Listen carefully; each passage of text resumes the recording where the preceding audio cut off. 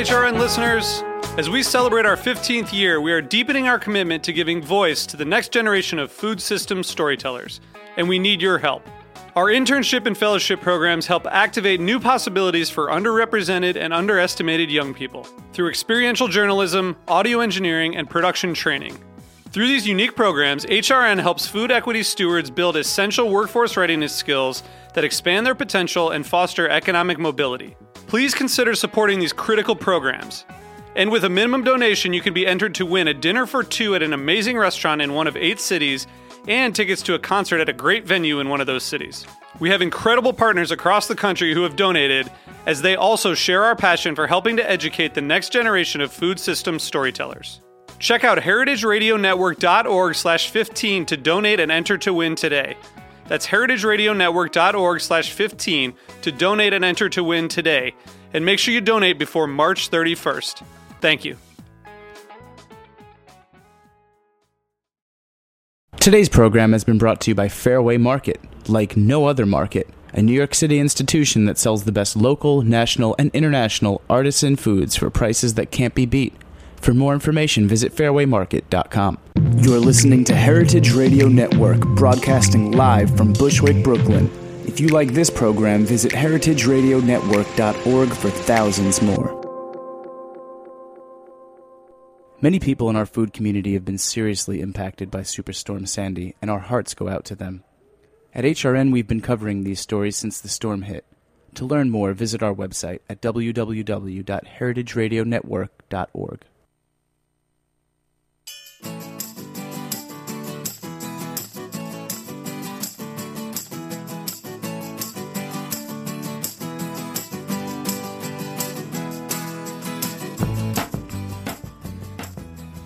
Good morning. You're listening to In the Drink on heritageradionetwork.org. I'm your host, Joe Campanelli. I'm the beverage director of Del Anima L'Artusi and in our new restaurant, La Picho, and I'm excited to share with you some of my favorite friends and people I admire the most in the beverage industry, the people who share the passion of others, and the people who also are creating some of the most delicious things for us to drink.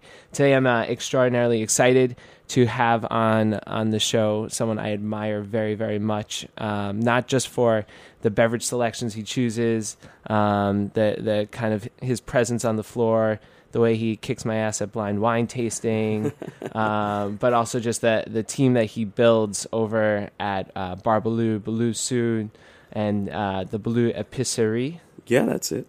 He's the head sommelier, Michael Madrigale. Thank you so much for being on the show today. Thank you, brother. Thanks for having me. Thanks for coming out to our little shipping container. I love it. In Bushwick, Brooklyn, in the back of Roberta's. Very cool. So, Michael, you just got married. Yes, sir. Yes, sir. September 21st. And I hear Roberta's catered the wedding. Congratulations on that. Yeah, thank you. We, my wife and I, we had come over here for dinner one night, and we had heard so much about this place, and everyone has been talking about it for so long. So we decided to get on the L train because we live in Manhattan, in the East Village. So we just took a couple stops down on the L train, came here, and we're literally blown away. We loved everything about it. From the pizzas, from the hot dishes, everything, the vibe, the music, the service. And when my wife and I were trying to decide who we wanted to do the catering, Roberta's it was the first thing we thought of, and we didn't even know if they did catering. So we ended up reaching out, and sure enough, they did. And they came and did the wedding, which we had in the West Village, and they knocked it out of the park. We had a whole pork shoulder and lots of really great past hors d'oeuvres, oysters, and it was cool because when you think of weddings, you think of it a bit like sometimes a stiff style, and Roberta's was the opposite of that. And the people taking care of us had tattoos all over their body, and cat's eye glasses, and it really created a nice kind of energy in the room for the event. So we loved every second of it. That sounds like a blast. I can only imagine you bringing your aesthetic to a wedding.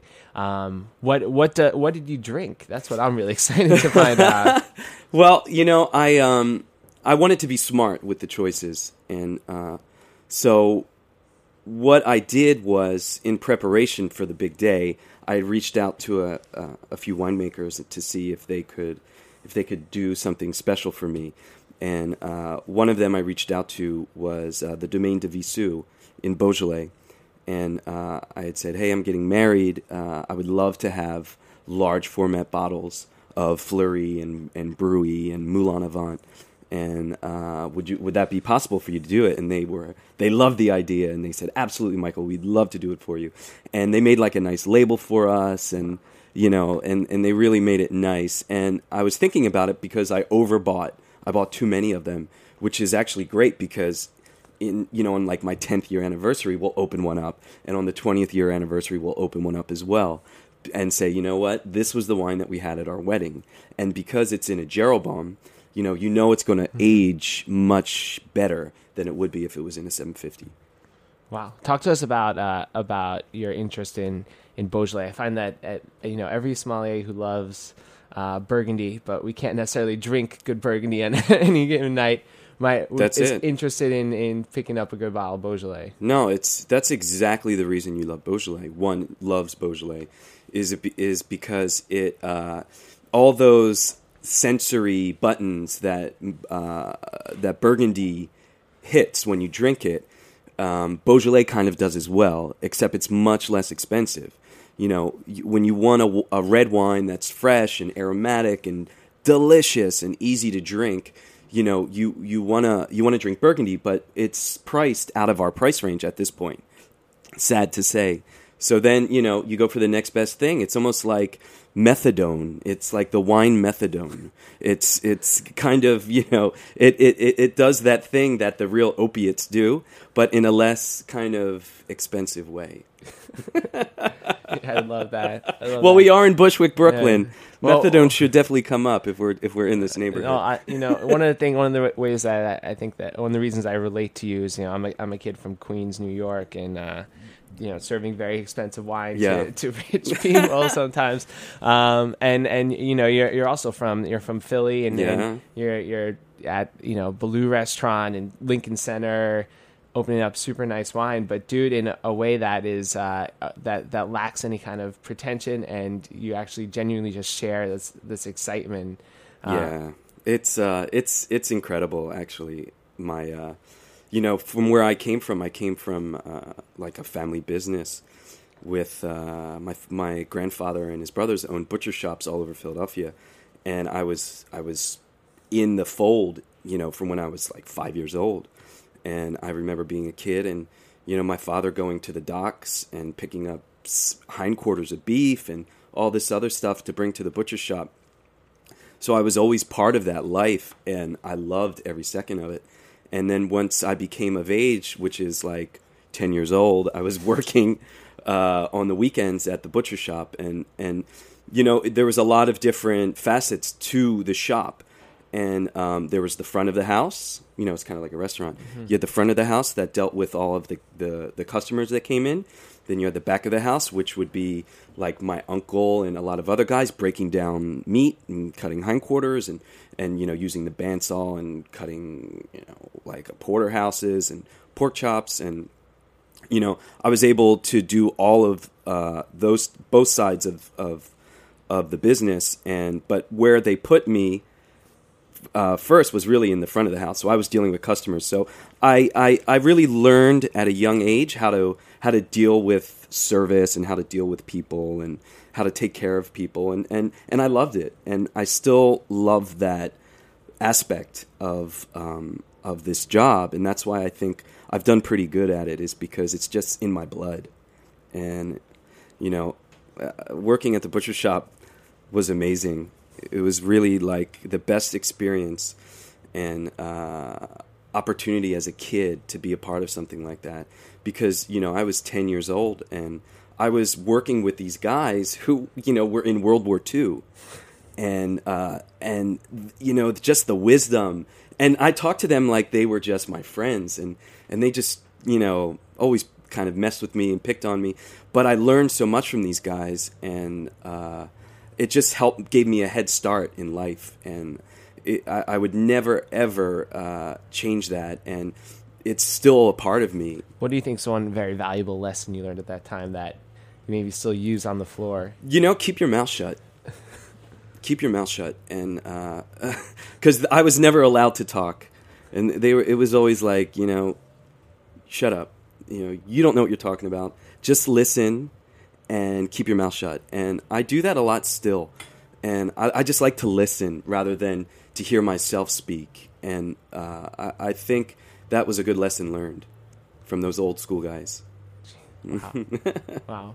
Yeah, it's like a lot of times, what you have in your heart, in yourself, that you own that, right? That's yours. But once you say things out loud, then it's out there. Like it's everyone could do what they want with it. Totally. And I mean, that's one of the things I love most about doing this show is that I get to meet with people like you and learn and ask questions, and ask the questions that I've always wanted to know.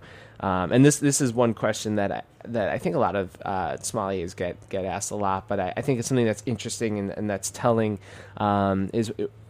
because it's not, being a sommelier isn't an obvious career choice. It's not something that when you're a kid, you say, I want to be a sommelier when I grow up. There's usually a moment that you realize, wow, this is my calling. I want to go in this direction.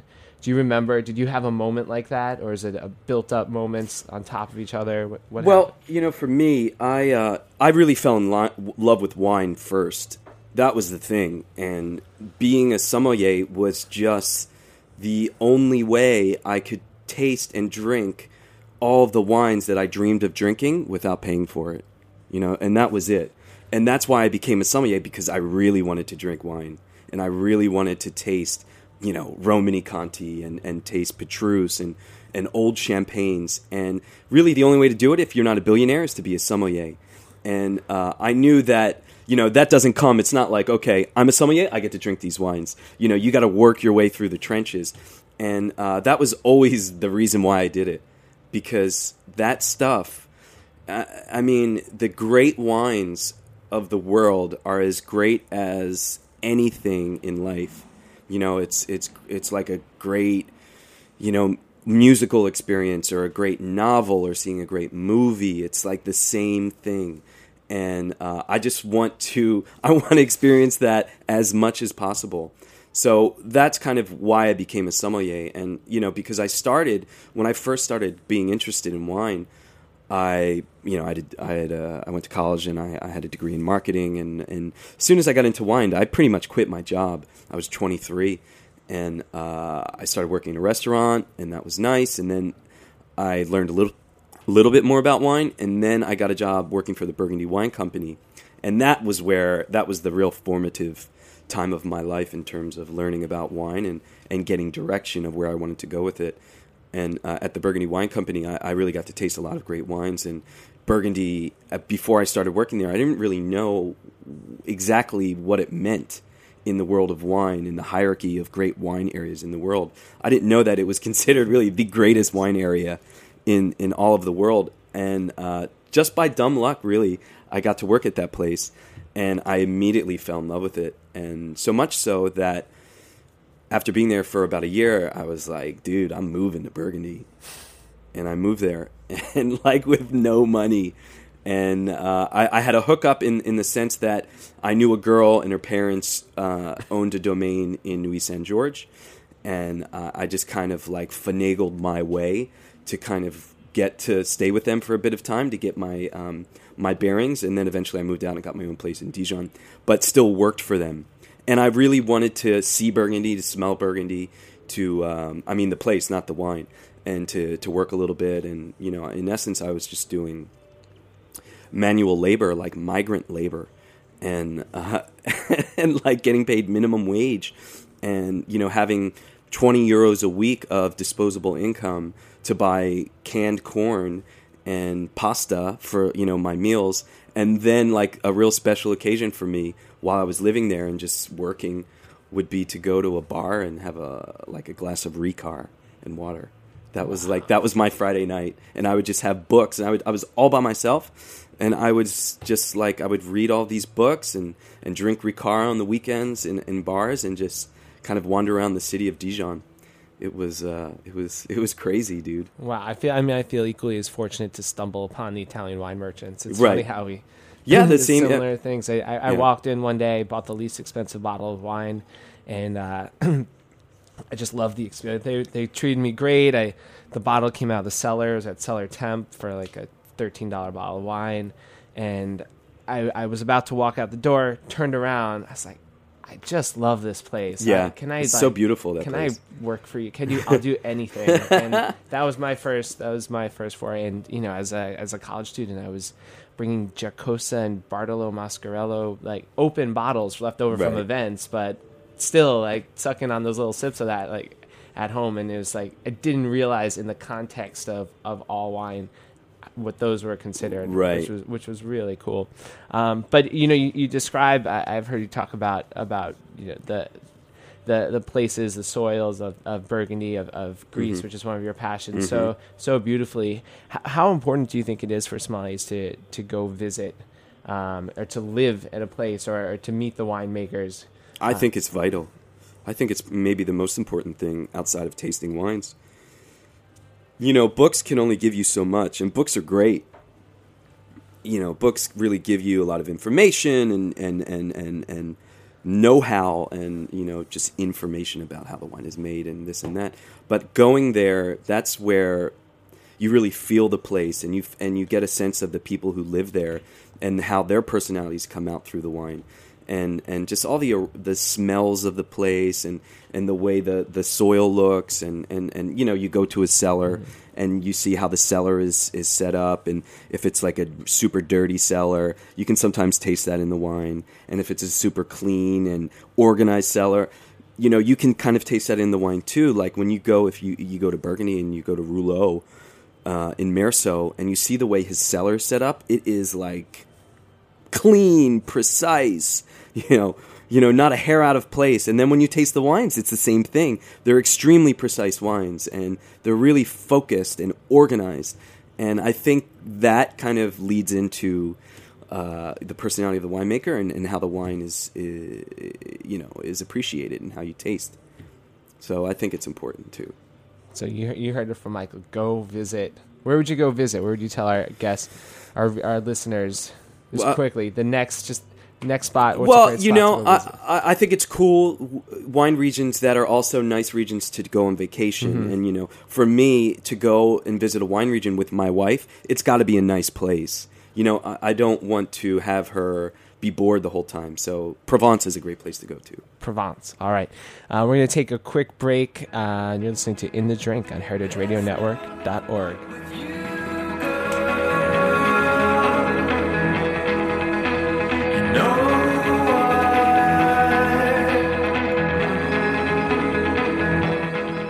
You're listening to Kursk by Controller on heritageradionetwork.org.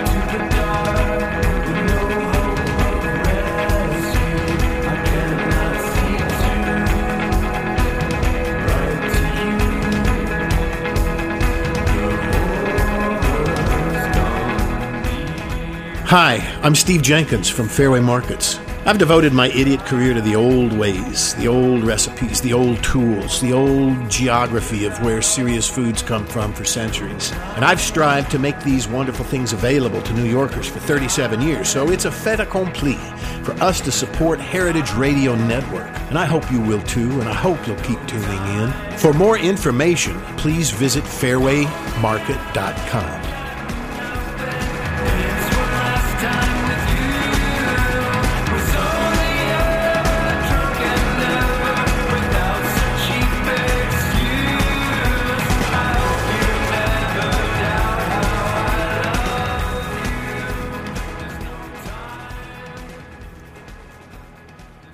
All right, we're back on heritageradionetwork.org.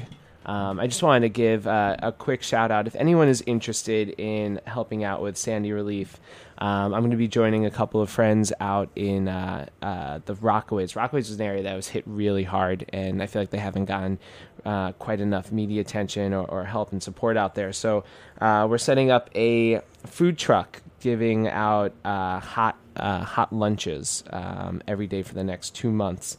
I'll be out there with the crew from the restaurants on Saturday and then every Tuesday going forward.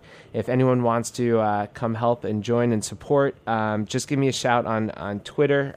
It's at Joe Campanelli, or an email at or joecampanelli@gmail.com, and I will give you more information. It's a great cause. They could use all the help. It's like a real Katrina situation. It's really rough out there.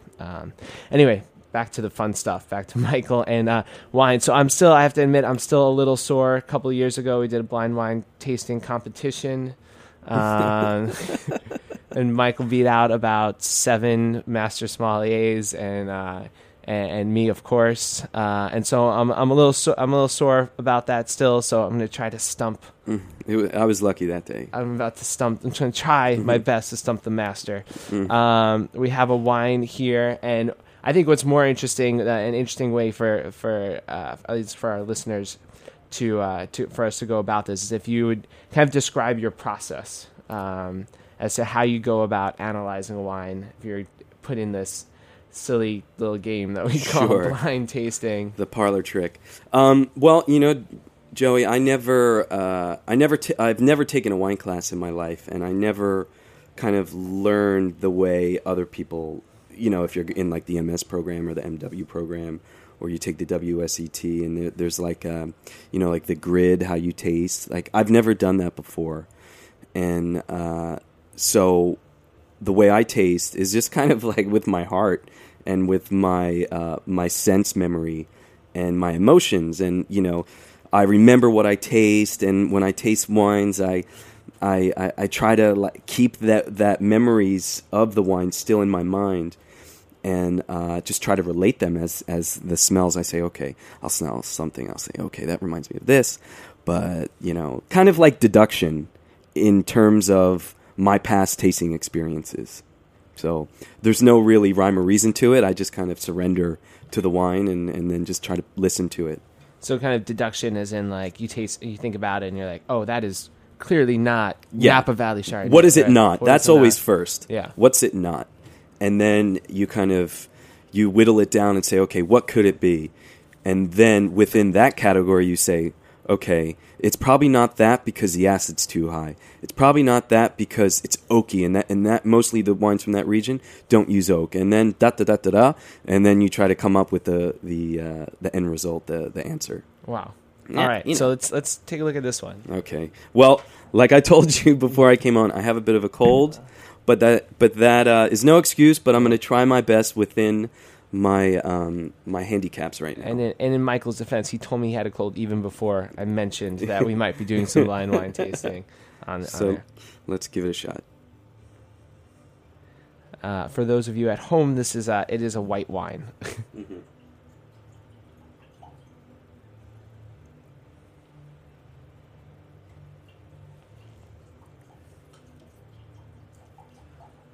And Michael right now is swirling. He has his nose in the glass. I'm going to be commenting on this.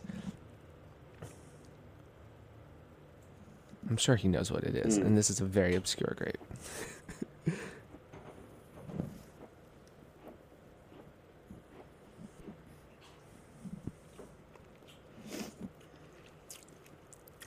I don't know, man. It's good. I like it. When I was looking at when you poured the glass, I saw like a little bit of bubbles a little bit. What does that tell you? That tells me like, okay, it's probably fermented in stainless steel. And, it still has a little bit of trapped gas. So it's aromatic on the nose, at least what I can taste.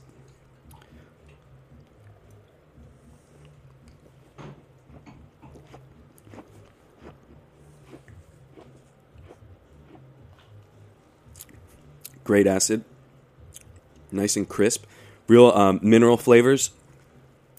Very good. So where are you thinking? Where is this definitely not from? What is this definitely? It's not? definitely not California Chardonnay. It's definitely not white Burgundy. Because it's not California Chardonnay because it has like great acidity. It's not white Burgundy because it's really aromatic. And it doesn't have that texture of white Burgundy. When I taste a wine like this, it could be in a few different places.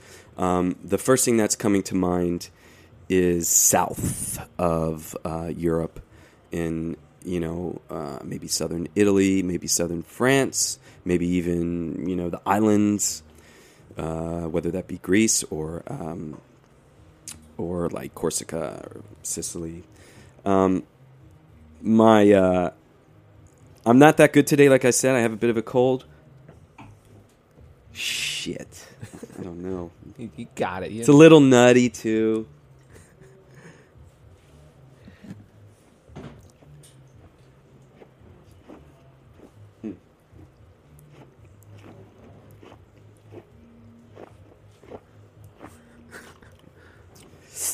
Nice kind of almondy nut. Ah, dude, I don't know, man. It's the only show where you can listen to swishing and spitting. I don't know. Moscafilero. Yeah, the big reveal.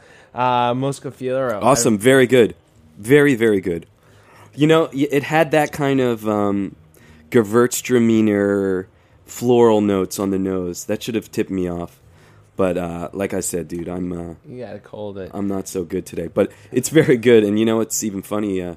I just bought that wine for the restaurant. Really? Yeah. My first Greek wine experiences for like very high quality Greek wines, I remember were probably at Bar Baloo or Balusu. You were like, Joe, I'm really excited about this. It's Sirtico from Santorini. I'm like, what is that from Greece? Greece is making good wine. Like, no, seriously, listen up. This is great stuff. And then I went and visited, and I was like, shit, Mike was right. Dude, I love the wines Greece there. is making incredible wines. My thing there is like, these guys have been making wine for longer than anyone in the world. And why isn't anyone talking about them? And I just kind of went on a mission for myself. Like, I have to learn about these wines because there has to be something good out of there. And this was like 5 years ago. So I just really started inhaling information about Greece and buying and tasting wines. Like my first sommelier job, I was pouring all like Santorini by the glass at DB Bistro. And people were like, what the hell is this? And even like Danielle Balud, he was like, what the hell is with you with these Greek wines? I mean, it's a French restaurant. Why are you into Greek wines? And I just thought, you know what? They're good. Try them. And he tried them and he liked them, but he just thought I had like this kind of fetish for the wines. And at a point, I guess I did. But my instinct of there has to be something good out of there was correct. And it just wasn't sold the right way. And people weren't really, the right flag bearers of the wines weren't in place yet. And now everyone is like, wow, these wines are great. But you know what? It's true, they are. And I'm happy that they're getting more of a broader appeal towards consumers. Because when you want something inexpensive that is fresh and crisp and that really speaks of where it comes from, man, I mean, you can't do much better than Greece. Mm-hmm. Seriously. The white wines especially. Yeah. Hundreds of ancient grapes, My really God. unique terroirs. Real personality. This is from we're drinking the Celopos Montania, 100% Moscafilero. It's red soil, which you imagine wines with red soil having just like intense minerality, and there certainly is some minerality here. But this is like a delightful floral, fruit-forward wine. Yeah, it's kind of like this sounds stupid, but it's like the mullet of wine, because when you smell it, it smells like a party. Like it's really aromatic and like fun and kind of loose. It's got that really great like fruity nose, and on the palate, it's like all business. It's minerality, it's structure, it's like backbone, and that it has a good like dichotomy to it. Dude, that's intense. The mullet of wine. I'm not gonna definitely Greeks. And I mean it in a good way. Is there any place in the world right now that you have a new kind of passion, interest, and you wish that people knew more about and were drinking more of? Well, when I, my background is deeply rooted in France, but when we opened Balud Sud about a year and a half ago, we were doing Mediterranean wines, and that propelled me to really learn about wines of the Mediterranean. And I really fell in love with these. These are wines that you know probably better than I do, but the wines of Campania. And these wines, I think, are amazing. Yeah. Specifically the whites. Specifically Fiano. Oh, my it's God. Like incredible. Smoking, man. And Greco. And, Greco, those wines, they age.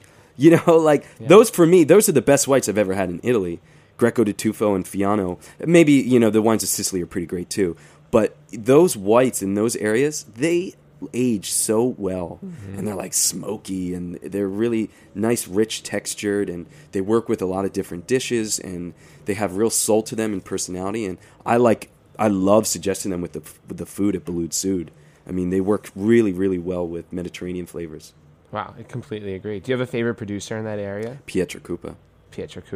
Incredible. Yeah, bomb wines. I see that name. I remember when I was working for Vinifera Imports, they were distributing Pietracupa, and I had a show Sabino around. He's the owner of the estate, and he's just like, it was one of those things where like I was this young kid trying to show a winemaker around the city, and it was like that's one of your big responsibilities. Sure. Winemakers come in, you have to line up, work with, and all these appointments lined up, and like we just ended up stopping at the Harrison, and he had this huge crush on the beverage director there. He's like, cancel all the rest of the appointments. And we just like, how Italian of him. Yeah, it's drinking Campari at the Harrison, and I always think of that, but like that.